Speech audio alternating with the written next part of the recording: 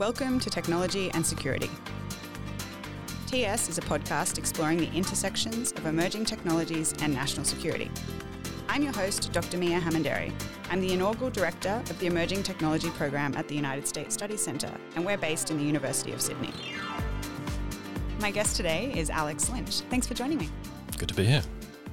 Alex manages Google Australia's public policy engagement in relation to emerging technologies. This includes artificial intelligence, quantum computing, as well as digital communication, technology supply chains, and trade and investment. Prior to joining Google, Alex consulted on crisis and strategic reputation management and was formerly a national security practitioner in New Zealand. We're coming to you today from the lands of the Gadigal people. We pay our respects to elders past, present and emerging, here and wherever you're listening. We acknowledge their continuing connection to land, sea and community, and extend that respect to all Aboriginal and Torres Strait Islander peoples today. So Alex, 2023 is shaping up to be huge in the tech policy space. Indeed. What are the key issues you and Google Australia or Google Global are thinking about? It's an incredibly complex space. If you even just read the papers, you'll see concerns ranging from tech supply chains to geopolitical decoupling. You'll see concerns about artificial intelligence and these new large language models coming to market. You'll see people investing in cloud computing, transitioning in that very macro change we're seeing at the moment from on-premises computing to cloud systems. You're seeing cybersecurity concerns. You're seeing privacy concerns. You're seeing a raft of issues, all of which are interesting debates for society to have and very interconnected as well. Access to the best tech talent is often billed as a huge issue, and Google has been the breeding ground for a lot of remarkable innovations. How does that access to tech innovation and tech talent globally work out in Australia? You can find clusters of really great people all around the world, including from our part in Australia. About half of our business here is on the engineering side. They work on a variety of products.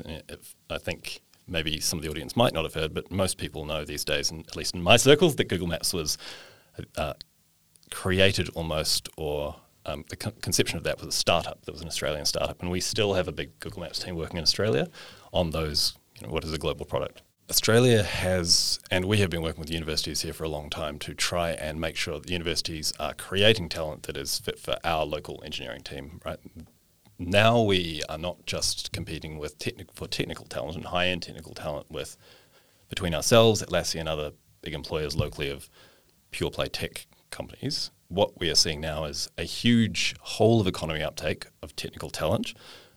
Commonwealth Bank, I think, has more than 5,000 people, for example.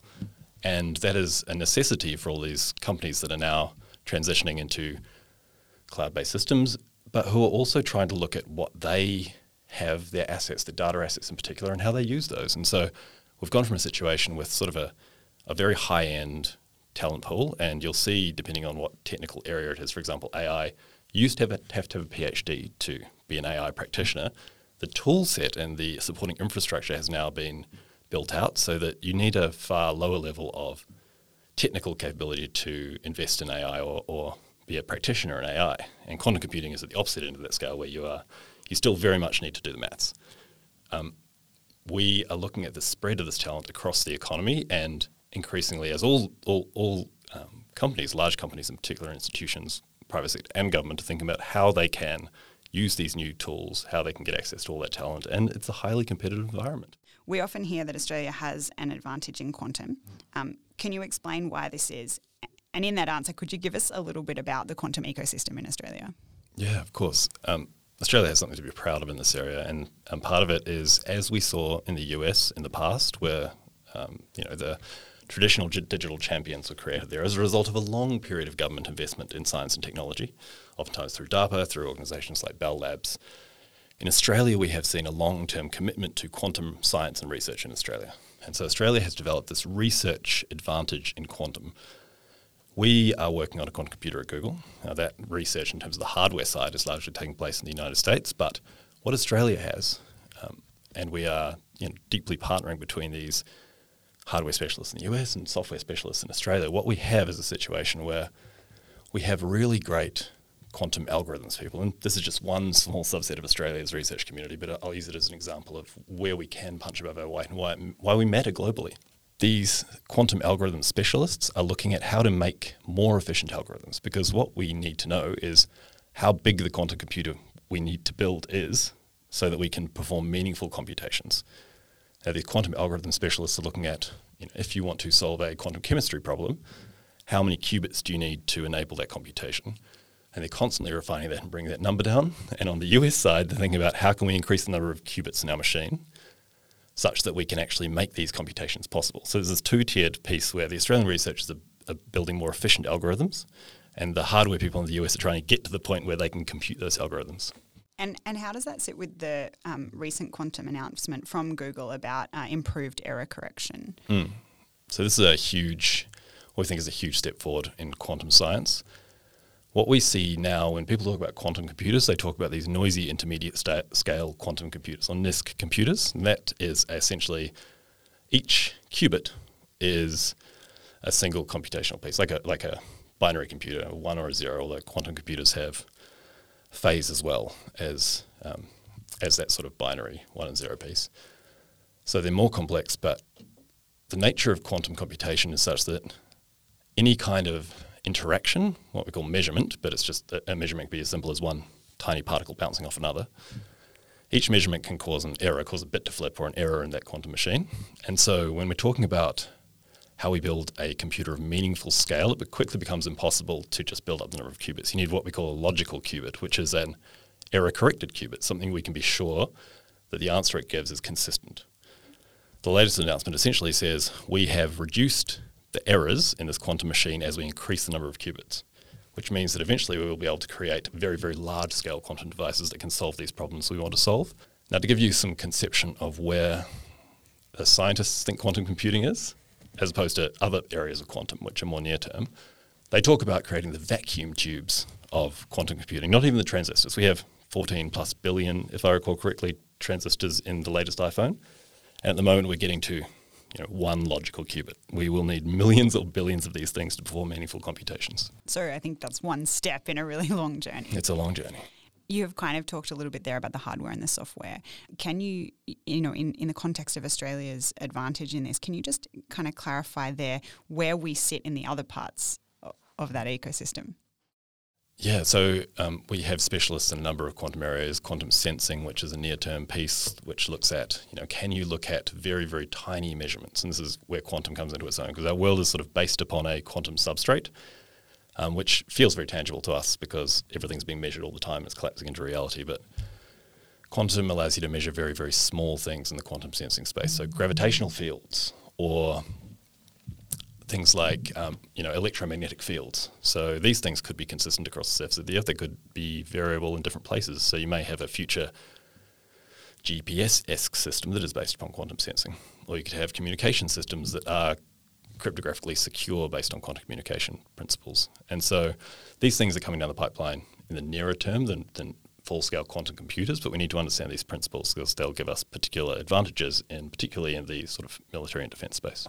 Yeah, absolutely. And quantum encryption is kind of often referred to as the Holy Grail and one of the, a key area that defence really focuses on.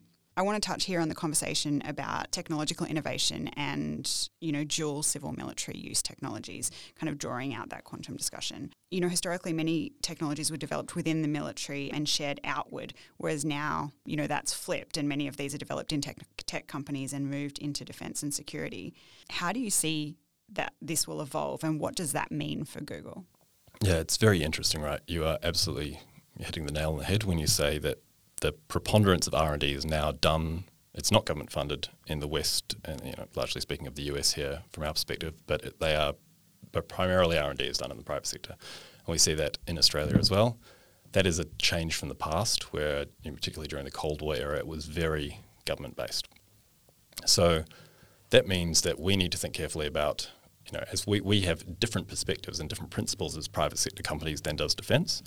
And we need to be comfortable having conversations, sharing technology in a way that we didn't have to think about in the past. Things that we put into the world, you look at our AI principles, for example, they preclude any kind of use that may result in harm. And, the military has a very different perspective of the use of harm to defend the national sovereignty or priorities. How we resolve that, our inability to, or our unwillingness to use technology in that domain, which I think is a principled stance that a private sector company should be comfortable with. How do we resolve that with the need to explore those military technical uses? And a lot of that will be done as a result of public publication of these sorts of research streams. And we might not want to do anything ourselves in that area, but we don't preclude publicly published research from being used for other purposes. As a global company, how does Google think about security? By design is the short answer. That's an innovation that we sort of pioneered, security by design in all our products. So it should not be an afterthought. How do you defend these systems you've created? It should be, how are these systems intrinsically defensible because of the way that you create them? We also look at things like we pioneered zero trust systems, for example. So this sort of cybersecurity innovation has been at the core of what we do because we have obviously a very large potential attack surface for people. The data that we keep just by providing an email service, for example, is very valuable in particular intelligence contexts, and we have experienced in the past people getting access to our systems. So now we take a very, very proactive, front foot, innovative approach to security. We've pioneered a bunch of these cybersecurity principles that are now being baked into other organizations, and we're continually looking at how we make sure our infrastructure is defended from the physical all the way through to the digital level, so that we just have a very strong record of being difficult to attack. I guess, are there any lessons that, that Google has learned that can be kind of drawn, more domestically?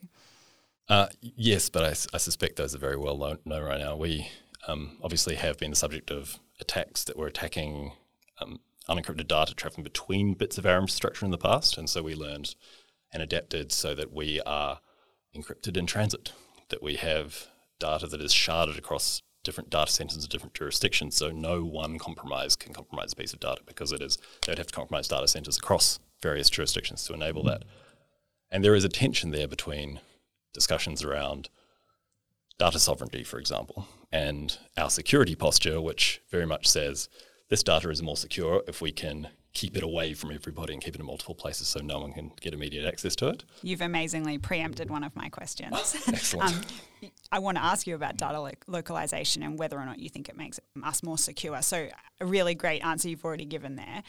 Can you kind of give us a bit more about that various jurisdiction? Yeah, that's right. So we have data centers, very few of the larger ones, but we have edge locations all around the world, including in Australia, where data can be stored locally if there's a requirement for that. And oftentimes that's a latency requirement for a customer. So the bank may not want to be bouncing the signal to Northern Europe or Scandinavia and have to bounce back from a big data center, but they want a high latency local solution, which we can provide.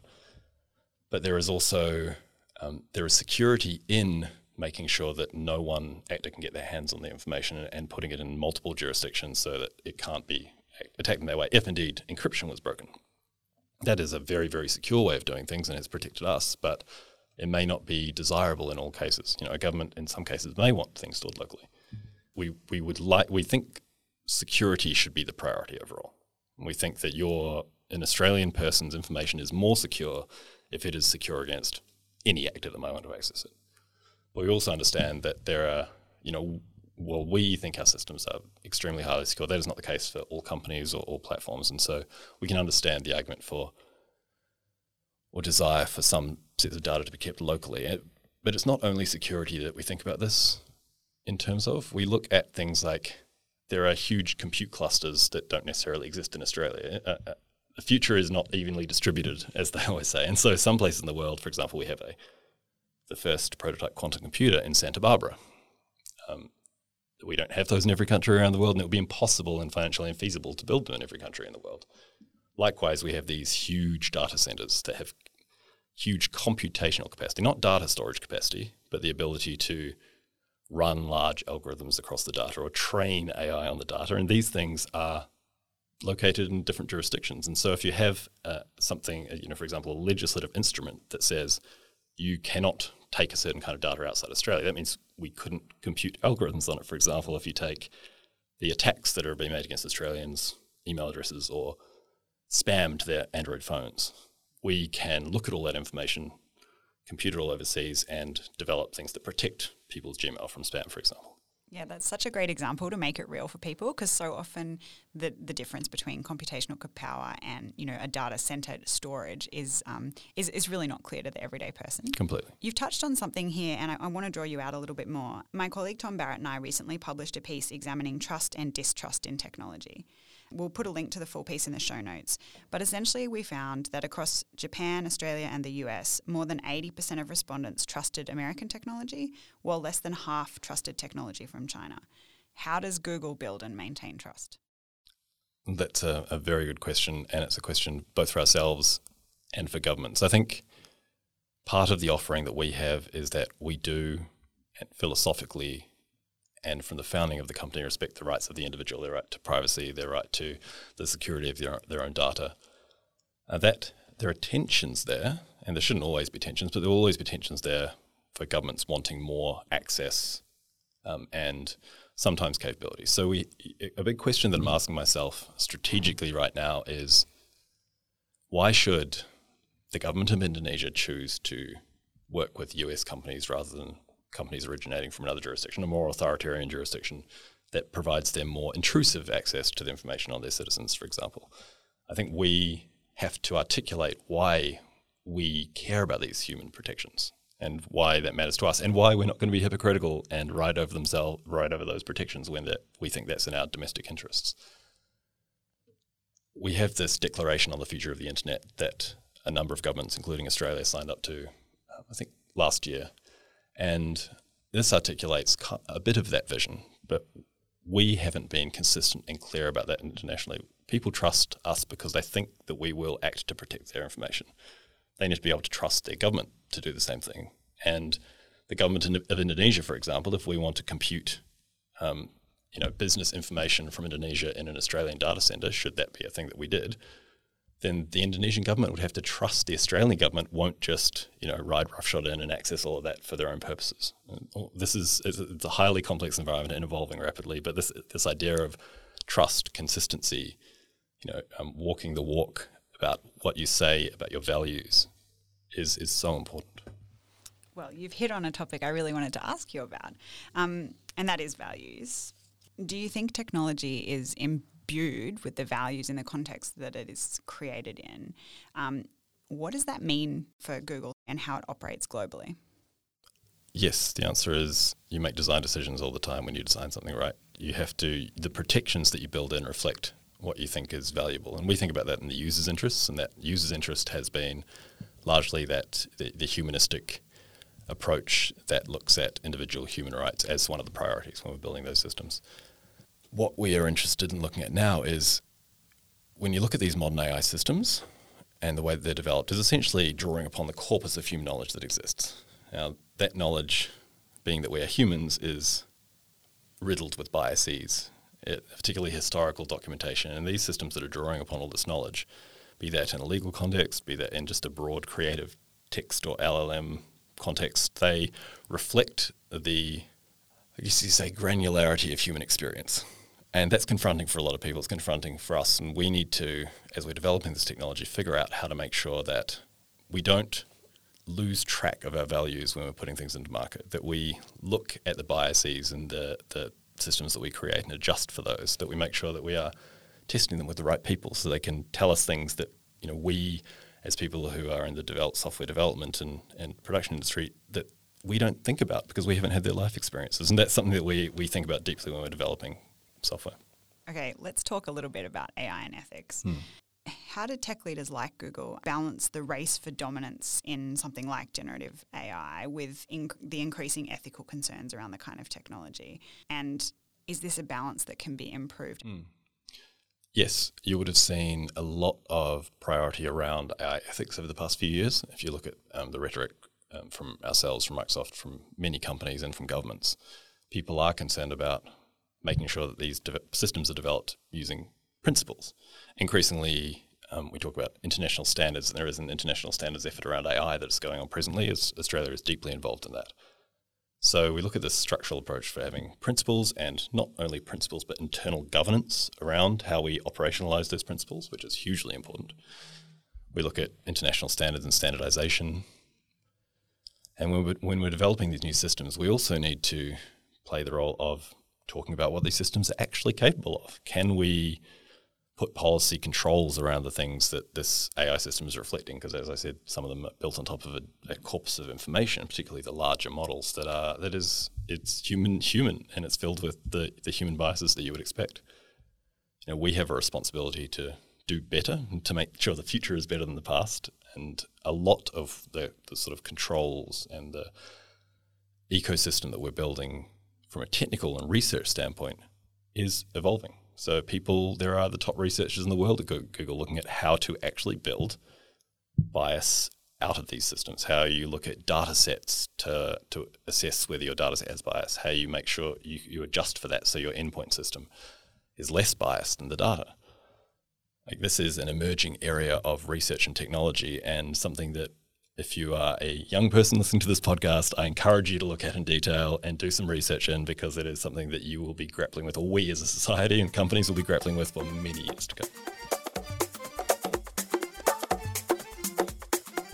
We're going to jump into a segment here, which is emerging tech for emerging leaders. Can you share some of these emerging technologies you think up-and-coming leaders of today and tomorrow should know about? Obviously, generative AI is very big at the moment. The thing that I look at coming down the pipeline is biotechnology and the interface between digital technologies and biotechnology. There's a lot of data that exists out there in medical systems and genomics. The marrying of digital technologies like AI into that environment is something that is exciting and will cause a flourishing of human endeavour over the next decade, but it also terrifies me. The increase of capability and the reduction in threshold to entry for this sort of work will only, the ability to build and engage in it will only increase over the coming years as the tool set gets built out. And so, ordinarily I wouldn't be that concerned, but in an era where we have increasing disconnection, increasing competition, lack of cooperation around the technology of the future between blocks of powers internationally, that becomes a more difficult question. And, I would look at international agreement around the regulation of biotechnology and those sorts of things as being almost akin to the arms reduction treaties of the Cold War era, right? We need to make sure these things go very wrong, very fast, and we need to make sure that we have proper controls around those agreed controls at a civilizational level. Are there any technologies that you can't live without and that you would recommend to, up-and-coming leaders or workers, in a professional sense? I think we are bombarded with information, and rather than technology, it's strange coming from someone from Google, but rather than technology, I would deeply encourage all emerging leaders in technology fields and others to look at how you assess information for veracity, from a media article to a scientific paper. How do you look at what people's interests were being exhibited through this? Why is this information available? Why is somebody writing about it? Why are they writing about it in the way that they are? Ask yourselves all these questions whenever you read something new, and that will set you in good stead. Critical thinking is a critical asset. And we don't want to automate it. Like, one of the big questions we ask is, what are the things we don't want to automate? I can't remember any number. I can barely remember my wife's phone number because all the numbers are in my phone. What are the things we do not want to reduce human capacity for? Things like critical thinking. Absolutely. So what should we not automate is as big a question as what could we productively automate? What are some of the key transferable skills that you've seen between the technology and security sectors? These are consistent across a number of areas, but things like critical thinking, clear communication. One of the key things I think that is common between the intelligence community that I think practitioners there are particularly good at is the ability to thrive in uncertain, highly changeable environments with limited information and make an assessment that you will back despite there being a high degree of uncertainty. I feel like for some people that lights us up and we leap up and go, that sounds fun. Yeah, exactly. And this is one of those things that we, in a highly changing environment like the world of technology, having that comfort, having the ability to identify trends early just because of your training and your natural proclivities there, that's so valuable. And something that anyone wanting to transition between the intelligence community and the private sector or manage that, which can be difficult in a lot of ways, personally and professionally, there are so many skills that you will come away with that are so valuable to not just in technology but more broadly across the private sector.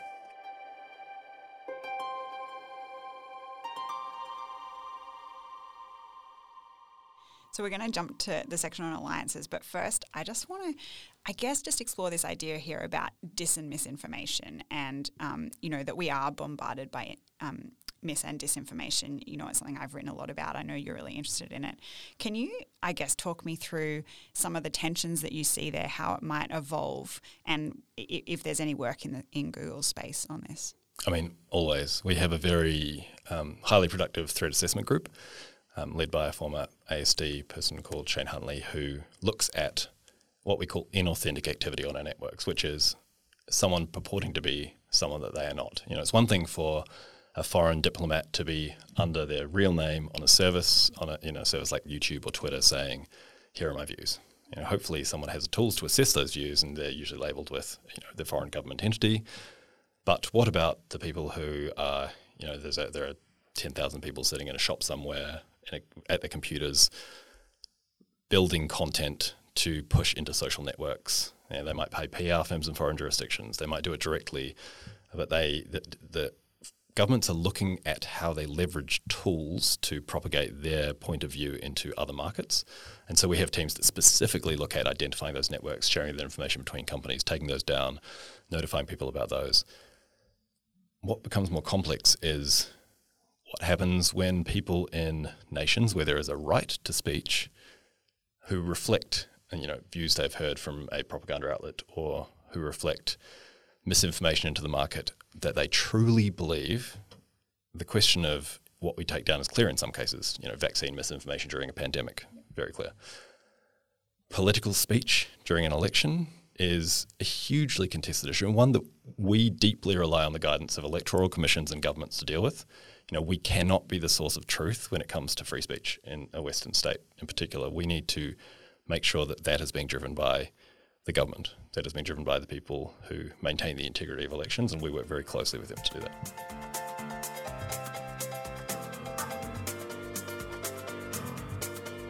So onto the segment about alliances. We ask our intelligence and security leaders largely about nation-state alliances. But how do you see Google contributing to the alliance between Australia and the US, as well as kind of multilateral forums? Yeah, so we've recently launched something in Australia that we're quite proud of here, which is the Digital Future Initiative, and essentially looks at it in those terms. Google has some of the best researchers in the world in very niche areas, and they could be, as I said before, our technical teams are largely located in the US, but they can be global, including people in Australia. So what we look at is how we can encourage the best researchers in particular niche areas in the world to work with Australia, and for the top people in Australia to work with the top people at Google, and vice versa, so that we can assist the technical development and industry development in Australia, be that through initiatives like Blue Carbon, where we worked with DFAT and CSIRO to map seagrass ecosystems in the Pacific, which helps partners engage in climate change discussions more effectively because they know their carbon capture capability of their ecosystems. Looking at things in the broader context of the capability that we can bring from Google globally to how we can work with people in Australia, develop intellectual property in Australia, support Australian industry, Australian research, Australian diplomatic capability. All of these things are questions that we ask: how can we bring the best of Google to Australia so that we can enhance Australia's interests? And from our part, Australia is a great location. I love living here. We have a huge technical team here. We work with Australian researchers and universities. We develop Australian talent pipelines through schools and the university programs as well. And so how Google and can assist the Australia-US relationship is trying to bridge those gaps and make those connections. We live in a world that seems abstract and technical, but particularly as you mature and age into your roles, you see that it is deeply human in so many ways, and that making those human connections is the most important thing that we can do. You have worked in multiple countries in tech and security. What are some things we can share with each other? Sure. I think I've worked in primarily New Zealand and Australia on the government side in security in New Zealand, and in the sort of high end of the corporate world, and at Google in Australia, so in technology. The things we can learn between those contexts, it's an interesting question because in a lot of ways we're very, very similar. And looking back at my career history, I can see moments that are bigger in context that drive particular outcomes. For example, I worked in intelligence through the post 9/11 period. that moment, that terrible moment, enabled this situation where the intelligence community could talk to one another in various jurisdictions in a way that they wouldn't have in the past. And you built connections that you might not otherwise have done when globally the world was looking at and addressing terrorism. There are a lot of international connections built during that period that would not have existed if the agency was still primarily looking at nation-state actors and adversarial in that way. But that meant that nations weren't looking at other things that were happening during that time. And so I think being aware of the context between whatever jurisdictions you're working in, being aware of the context that you're in and the priorities that you might otherwise have if you weren't in that context, and being explicit about those is something that we could all learn from this period of recent history where we clearly missed adapting to certain large geostrategic trends because we were stuck in looking at counterterrorism policy. We were looking at how to adapt to a global economic crisis or a pandemic, when in the background these big geostrategic changes are happening that were largely uncommented on for a lot of that period. As you know, I recently published a paper highlighting some of the impacts of emerging tech on Intel. Given your background in both, I'd love to hear your thoughts on those key tensions. Yes, it is one of those situations where the intelligence community has had a huge advantage in technical expertise for a long time, right? There are things that the IC knows that aren't very well known outside of that. Now you have a situation where the technology is evolving so rapidly that you oftentimes have areas of specialty outside the intelligence community where the people working there have a deeper technical understanding than the people inside the intelligence community. And so I think more than ever before, there is a necessity to talk to one another, because there is that need to share information for that national security standpoint, but also because the ability to respond to intelligence problems, I'm talking primarily on the defensive side in this context, we need to actually be able to understand what the threat environment looks like. And we can't I don't think the intelligence community can do that by itself. The corporate community certainly can't. And we need to increase that cooperation. We need to have that be structured. We need to make sure that everyone is doing that in an ethical way that their audience, be that the public or their shareholders, are comfortable with, and make sure that is done in a way that is supportive of the national interest and broadly, the strategic interest globally.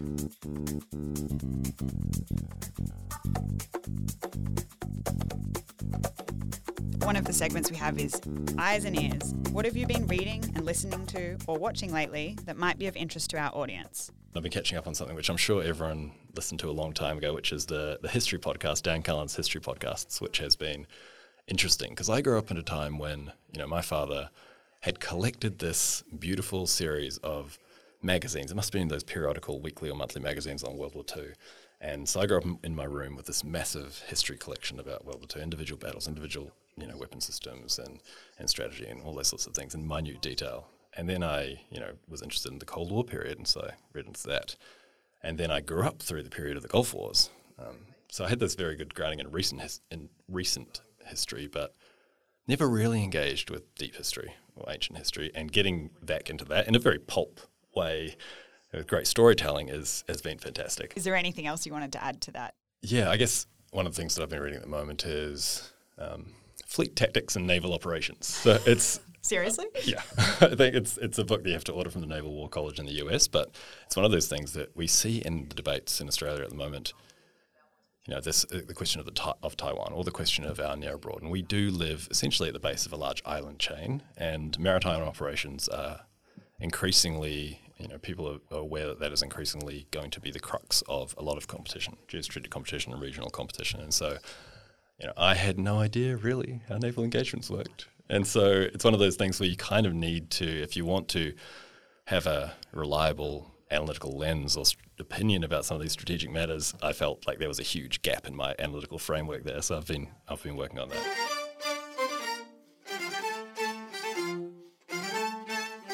I want to ask quickly about your thoughts on tech decoupling. We're obviously seeing tech decoupling in quite a number of areas between the United States and China. Where do you think it will go? Interesting question, and one that is sort of the drumbeat has been continuing for a long time in the public domain from the Huawei decisions. It's a critical issue of trust, and now to what we see as a huge intervention in the form of the CHIPS Act in the US and the ramifications that are still spreading through the international environment, the multi-billion-dollar supply chain decisions that are being made to change where things are produced, to look at the infrastructure and logistics cost of those changes. It's happening is the answer, I guess. This decoupling at a high technology level is happening, and the ecosystem around emerging technology and technology production, technology supply chain is so broad that you are seeing interventions happening across multiple fronts, from academic cooperation to manufacturing to standardization in international standards bodies, and people re-engaging, or the Western states reprioritizing international institutions that look at technological standards. All of these interventions are happening right now, and the tension is not going away in the near term. I can't see any indication that there is any. The views on both sides of the sort of geopolitical divide, so to speak, the broad geopolitical divide, are hardening, not lessening. We also have to think about what I like to call digital lines of communication, which is, I'm sure you're familiar with the C lines of communication concept, right? There are choke points. There are, we look at our logistics in terms of that, the vulnerabilities of our logistics from production sources to destinations. And I think about our digital footprint in a similar way. Where are we using compute? Where is that being piped in from? We have, a map of subsea cables. We have big technical infrastructure in various jurisdictions. What is the risk in that? Both from a geopolitical and security standpoint, but even from a policy standpoint, right? So where do we want to invest for the future in order to make sure our technical infrastructure and global technical infrastructure footprint is resilient? And what I would love to see, as someone locally, is for Australia to play a big role in that, but we have no idea at this stage how that is playing out. You've touched on the scale of Google operations and just how immense they really are. And on the flip side of that is also you're balancing the individual privacy of users and security, but that also creates a risk that a huge volume of data is held by Google itself. And I guess how do you kind of balance that tension? Collect the minimum amount of data that we need to actually execute on our products. That's a fundamental principle of how we design things. And that's not just this is reducing data access risk. This is every piece of data you collect is costly in terms of it sits somewhere and it eats up computational capacity or storage capacity or the electricity you need to run the data center. So it's a fundamental question of just operational efficiency, as well as being an issue of, we only want to collect the data because we think this is fundamentally where the world is going, that we need to not just hoover up everything, because it's not commercial, it's not efficient, and it is just it's poor design. Okay, so is there anything, just going to the segment on need to know, is there anything I didn't ask you already that would have been great to cover? No, I think you've been pretty thorough, actually.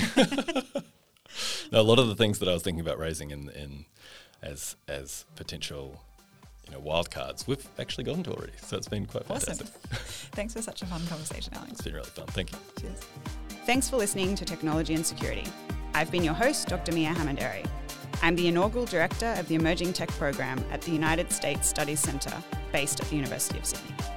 If there was a moment you enjoyed today or a question you have about the show, feel free to tweet me at MIAH_HE or send an email to the address in the show notes. You can find out more about the work we do on our website, also linked in the show notes. We hope you enjoy this episode, and we'll see you soon.